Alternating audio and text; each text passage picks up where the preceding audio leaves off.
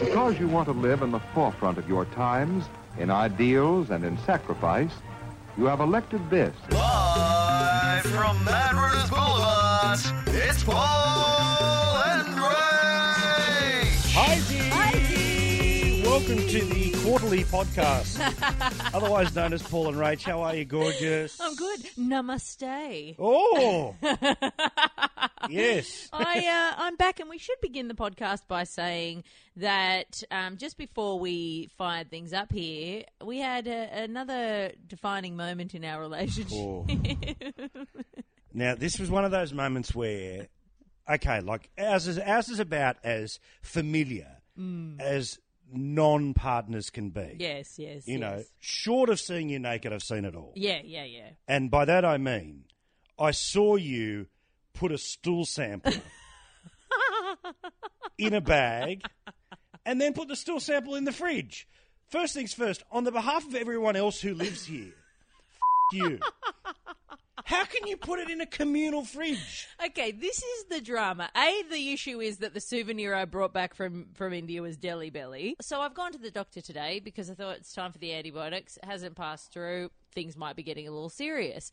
Now, I went to the doctor, I get the antibiotics, which, by the way, you know how they always say you're not allowed to drink on antibiotics and everyone's like, whatever. The doctor says to me, you're not allowed to drink on these antibiotics. I was like, okay, fine, no dramas. So then I went to the pharmacist and he said, you're not allowed to drink on this. I said, no dramas, the doctor's told me. Thank you, I'm being told here three times. And he said, no, I cannot stress this enough.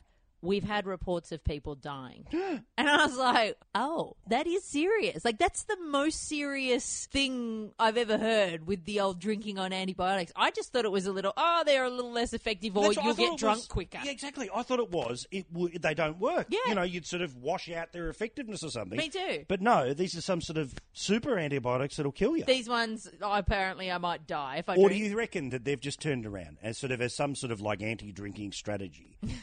The message has now gone out in the medical fraternity. Time to scare the shit out of people.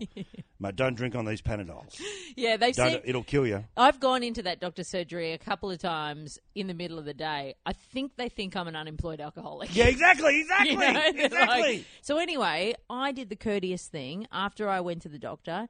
And I walked around for 45 minutes trying to cultivate something so that I could go to it there and hand it straight back Lots in. of water, just try and push that thing I out. had a banana, I was doing it all, I was sort of trying to eat something, yet nothing happened. So what could I do? I had to come home, and the first time that it came on was just in the middle of our conversation. Dumb question, though. Why the fridge?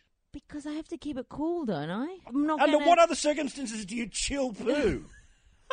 Like, presumably, they take the same bit of plastic, they lay it out, and they do what they need to do. I know, but because I'm not going to be there for a while to hand it back in, I don't want, like, whatever it is they're testing. I think they're going to conclude something is really wrong with you, that you're producing frozen poo. Or that you're like a dog, like it's going to be white. You're going to hand over this stiff white sample and they're going to go, she's got rabies. The booze was the least of our worries. Yeah, exactly. But let's talk about the magic of India. Oh, yes. What was it like, sweetie? There's a lot of interesting things about India, some of which you already knew before you turned up there, and some of which just defy logic. Okay, can I ask yes, no, and then we'll get into the detail. Okay, yeah. First things first.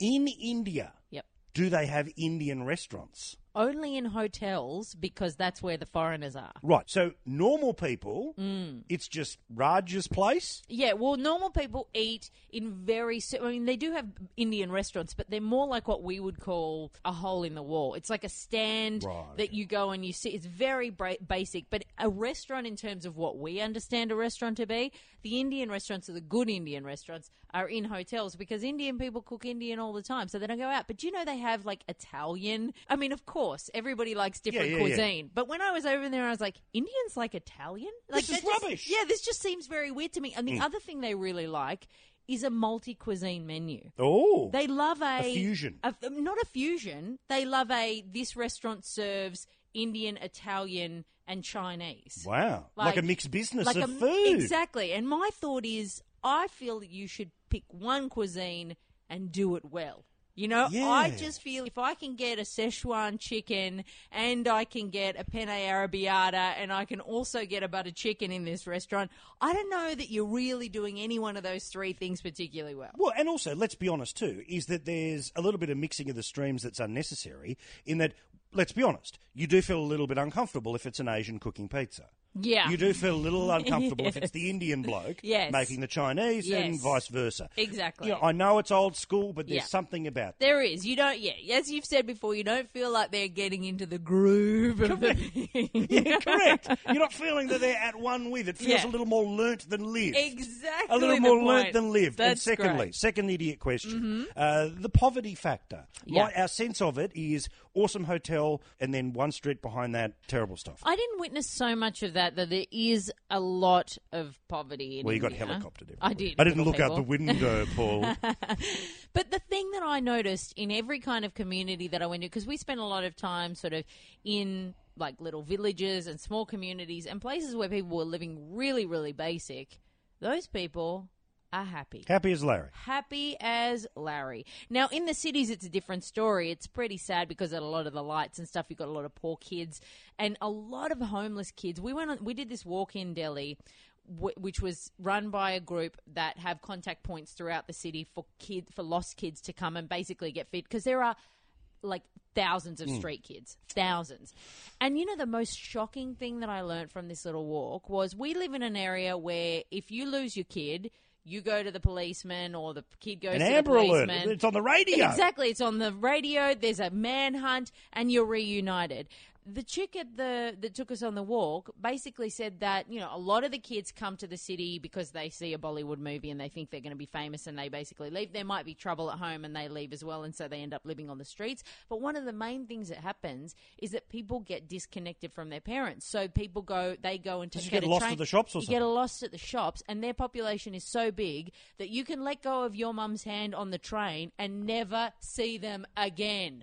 Wow. Because they have all of these gangs that look for kids who Yeah. are lost and try and entice them into this kind of Into gang life. Into gang life. It is so difficult when you live in the kind of society that we do, and thank the Lord baby Jesus for that, to even know that this can happen anywhere in the world. How many parents listening to us right now are booking tickets to India? Just going, oh, little Michelle. Oof. She is a handful. You know, some of the most amazing things from the entire trip, and this is going to sound racist, but it's not. Oh, how could you? Nobody stares like an Indian man. I cannot tell you. Oh, what, just into the distance? No, at you. At Pretty White Lady? As a white lady, I mean, you could be pretty ugly, doesn't matter. You are just different. And Hey. we're going into different places like Delhi and big cities where I'm thinking, you guys have been seeing tourists for a million years. You were run by the British. Like, you know, you haven't never seen a white person before. But Hey, whoa. What? But they haven't seen this. They haven't seen, whoa, what's this specimen? God took an extra day to build this one. Come on.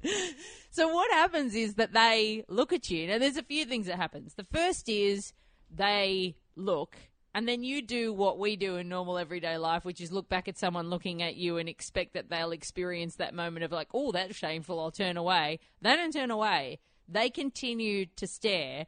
And usually the stare is accompanied by an open mouth. Oh, wow. So it's literally like, Look at the lady. like that.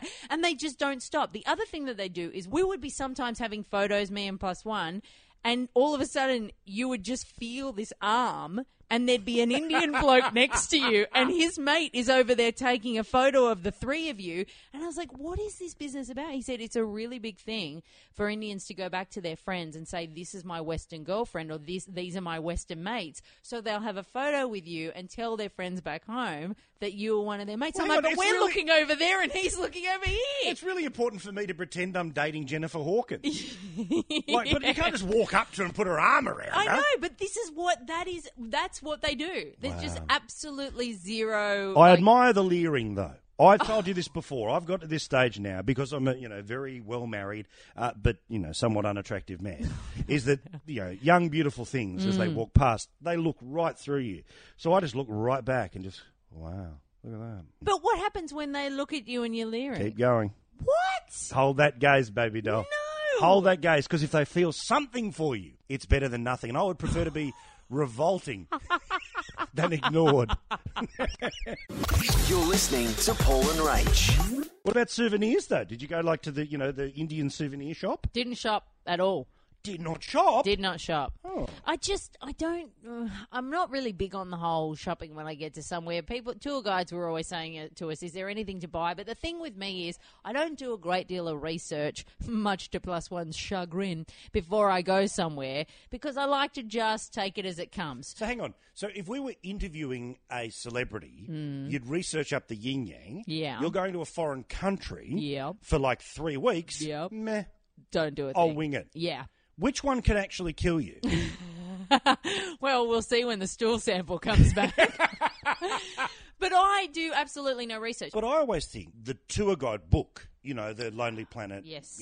Time Out, this sort of Yeah, thing, yeah. where, okay, it highlights this, that and the other, but I can't help but think that there's some favours, a little bit of exchanging, because why pick this market over that market? Why pick this Yeah. district over that district? I'm not saying they buy their way in, but I avoid those little guides because I think, well, no, that's somebody else's decision. Yeah, and I think that the only way that if that was actually the case, the one place in the world that you could get away with that and get away with it super easily is India. I'd tell you what, grease in the palm is absolutely stock standard So over how there. did that go? Yeah, were you in little sort of moments where you got pulled over by a security guard and you've just gone, well... We were lucky enough to have basically a guide with us the entire time, but there was one moment, I'll pop a photo on our Facebook page, of the truck that was driving 120 k's an hour the wrong way down the highway because it couldn't be bothered U-turning. Wow. If you get pulled over by the cops, you just pay them and it's fine. The other thing is they overload lorries like you would not believe. The number of lorries that are like on the side of the road, axles broken because they're so overloaded it looks like a comedy sketch, because if the cops turn up, you pay them a bit of money and they go. But the only personal experience that I had with that was that we went to one of the monuments and there was a snake charmer doing a bit of the old snake charming. There's down one at the La side. Perouse. You went a long way to go and see what you can see. Not that far from here. So I went and had a look at the snake charmer, and he's doing his usual sort of busking affair. What was the snake? A cobra. No! But I love reptiles. I'm a big fan. I'll have a bath in snakes, no dramas. No, not cobra. Oh, not yeah? a cobra. That's the worst of them all. It's striky. Yeah. Rattlesnake shit me too, but the cobra. But ugh. see, the thing with the cobra... Was it in a basket? It was in a basket, of course. They did the whole king caboodle. But the tour guide said to me, do you want to have a photo with the cobra? And I stupidly said, the thing's poisonous. And he said, how do you think they sit there all day with this stupid thing? They take the fangs out. It's got no fangs. They remove its fangs so it's not poisonous. Oh, no. So I went and had a photo with the cobra and this dude while he's doing the snake charming. I'm hanging on to the snake. Oh, I'm more scared of this than literally seeing you put a shit in your own fridge. No. Really? This is freaking me out. No. This is disgusting. Oh, So how close? No, but you touched it? I held the snake. Jesus Yeah. Christ. So hang on. This is a country that looks the other way about axles falling off the back of cars, but you're supposed to trust that the bloke has removed its fangs. That's an excellent point. But yes. Jesus Christ. No! But so I'm sitting there, I'm holding on to it, and then we took a few photos, and I was like, great, fantastic. Then this cop comes over and starts talking to the snake charmer. And I said to our guide, oh, please tell me that I haven't got him in trouble. He said, no, the cop's just coming and asking for his cut. I was like, what? It's the dodgiest thing you've ever... I mean, the whole economy runs like that. So you're saying India is a great place to lose your kids, the road safety is questionable, Yep. and the police are corrupt. Yeah. Good luck getting back. Follow the guys on Twitter at Paul and Rach. Look, we might just keep going with a bit of India gear because there's plenty of stuff to talk about. There's more than a billion stories, Rachel. Well done.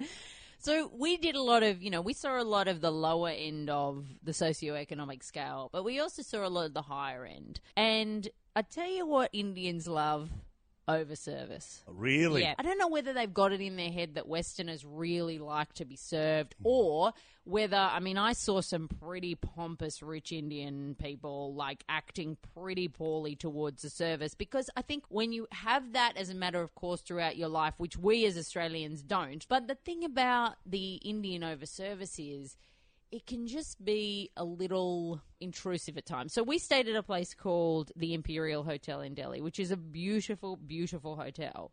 And they have on every single floor, like an attendant for that floor. Now, I don't know whether he sees the camera in the elevator or whatever, but as soon as you step out of the elevator, Chummy's out of his room going, hello, is there anything I that's can... creepy. Very creepy. Now, Plus One and I went out and had a morning swim. So we say hi to Chummy, we go and have a swim, we come back, and our room's made. And we're Is like, his name oh. actually Chummy? No, it's not. I love it if it was.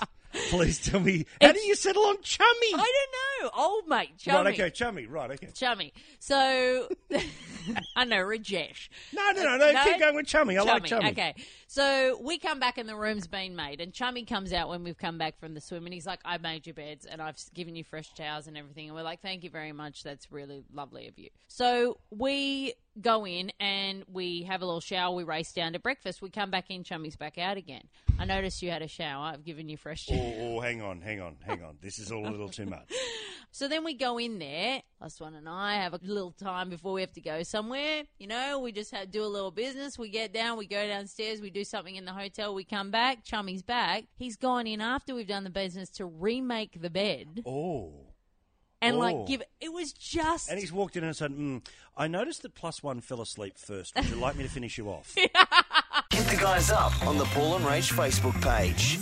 What's the deal with twitchers? People who like people birds. that go off and do the bird thing. Yeah. Yes. We accidentally went on a birding walk. We thought it was a hike, but what it ended up being was 15 elderly people walking around a track for 2 hours that was... Stop. Look up here. Exactly. Stop.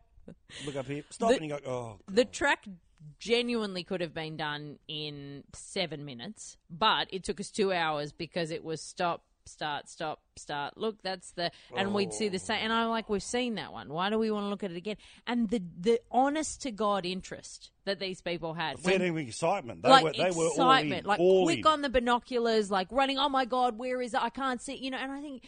It's a bird. And then, you know, the genuine disappointment where, oh, God, it flew away. Well, of course, what else is it going to do? It's Bird! It's a bird.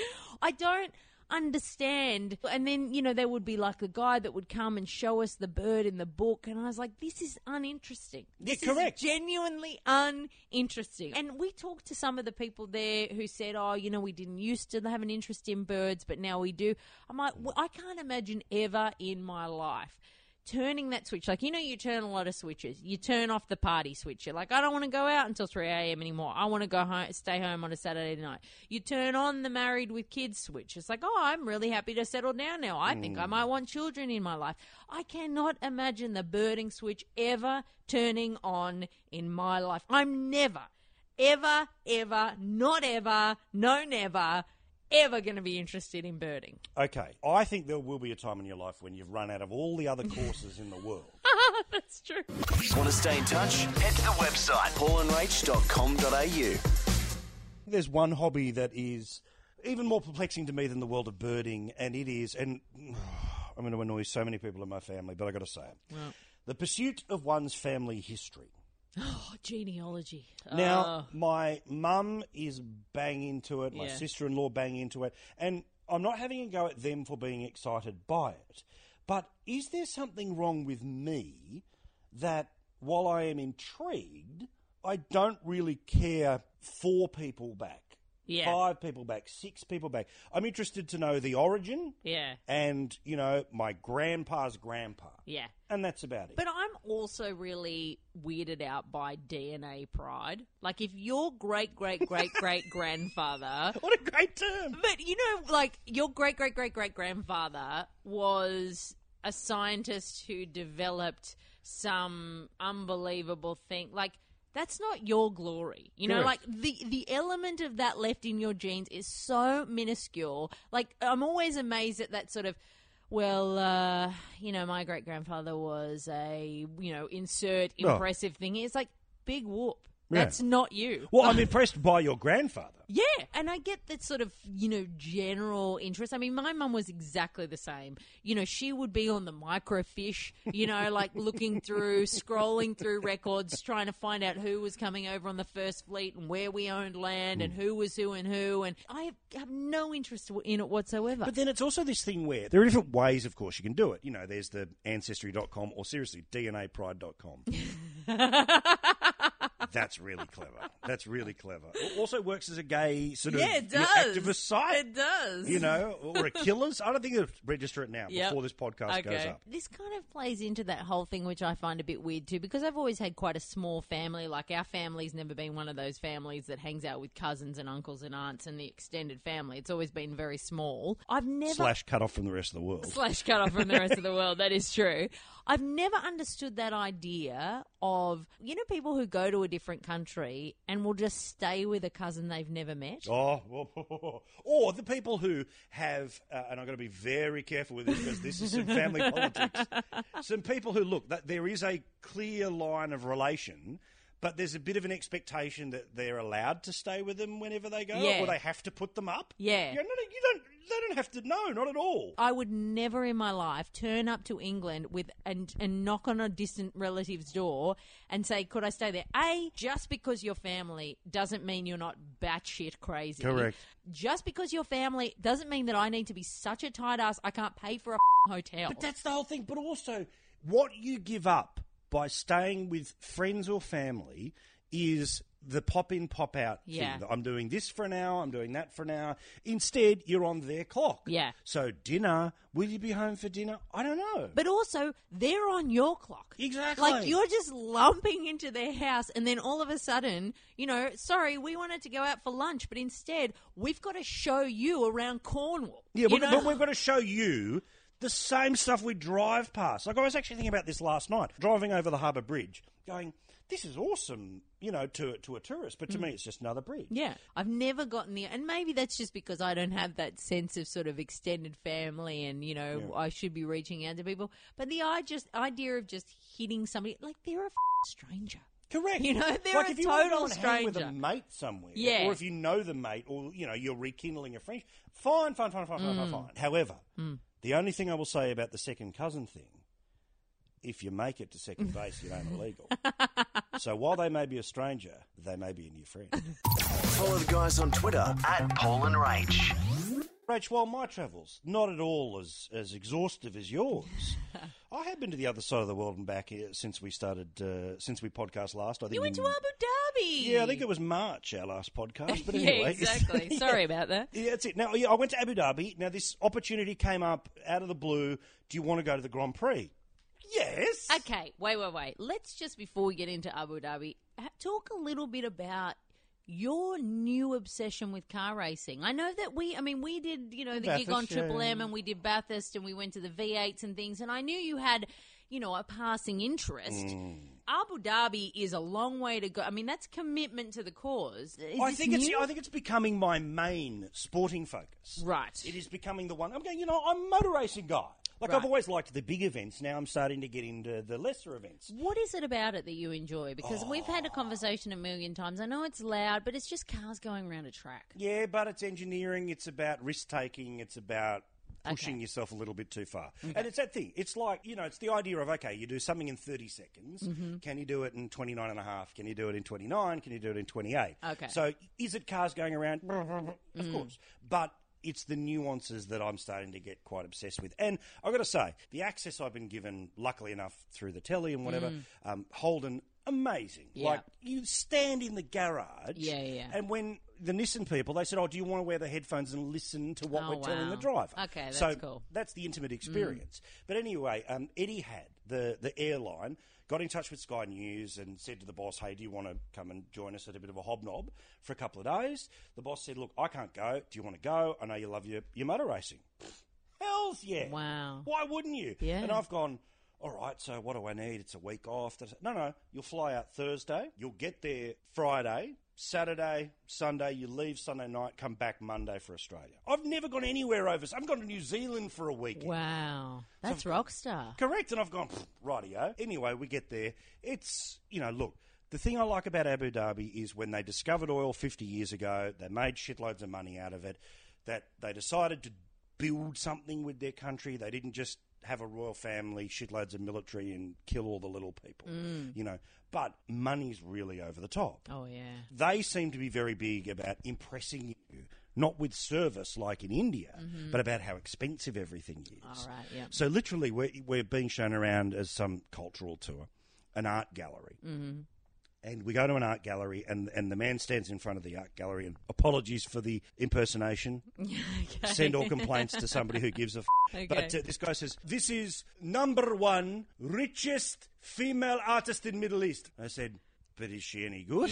Yeah. Richest. All they cared about saying was how big and beautiful everything was. And that's fine. But when you're out to impress, you don't just have 5-star resorts. You don't just have 6-star resorts. They had a 7-star hotel. What's the extra 2 stars? I have no idea. Like, what more can you really do? Well, the thing was, it's this thing called the Emirates Palace. And it was apparently a palace built for the royal family who walked in and went, rooms are too small. Yeah, Sorry. of course, yeah. So we're out of here. It's now open to the public. So maybe because it's a palace, or maybe because it has a gold vending machine. What? You can put Bullion. $50, $100, $150 into a thing and it'll spit out a gold coin. You literally can vend gold in this hotel. No. Pretty amazing. See, I thought that we got to the pillar of it with the pillow menu. Yeah, correct. You know, like I thought that was getting the point where we're like, okay, now we're really just pushing the limits here. We're looking for something to be over service. As soon as we've got a menu for the pillow. But the thing that I loved about Abu Dhabi more than anything else, they love smoking. Oh, I knew you were Oh, going to say. baby, no, they love smoking. And Shani said, you know what? No restrictions, go nuts. Go nuts. So I went nuts. You could smoke in here, in there. When you go like to the beachside resorts, at the bar, you just have a little smoke. Highlight though, absolute highlight of the smoking part of the trip. Yeah. I got to smoke, and God love you, Etihad. I smoked a full, massive cigar in the lounge at the airport, and stubbed, walked out, and sat on a plane for 14 hours. Stinking like a steak. God love you, Abu Dhabi. Hit the guys up on the Paul and Rach Facebook page. Sadly, we have come to the end of our podcast. Rach with her Bali Belly. It's not Bali Belly. Deli Belly. Deli Belly. Which I'm assuming is the same thing? Yeah, it's pretty much exactly the same thing. You've Just held it painful all and horrible. in. You've held it in for the best part of an hour. Well I know, done to you, I know. young lady. Thanks. The stool sample's about to be rushed off to the doctor. As we go towards Christmas, I wanted to just get your final opinion here on a small matter to do with the news, that a Greens MP yesterday has joined this thing called No Gender December. Don't buy your children gendered toys, i.e. girls get pink, boys get blue, because it reinforces stereotypes, and stereotypes eventually lead to disempowerment, and disempowerment leads to domestic violence. Bullshit. This was What? fishing What? for the front page, if ever I have read it. And I think essentially the message at its core has some kind of relevance because, yes, the idea that you can only play with Barbie dolls if you're a girl and Tonka trucks if you're a boy is Correct. ridiculous. Correct. But this bullshit of walking in and saying, you know what, we should just generically advertise, like, good luck, lady. But to me, the campaign's slightly pointless anyway. Last time I checked, Barbie doesn't have a vagina and Ken doesn't have a We'll see you next week. You're listening to Paul and Rach.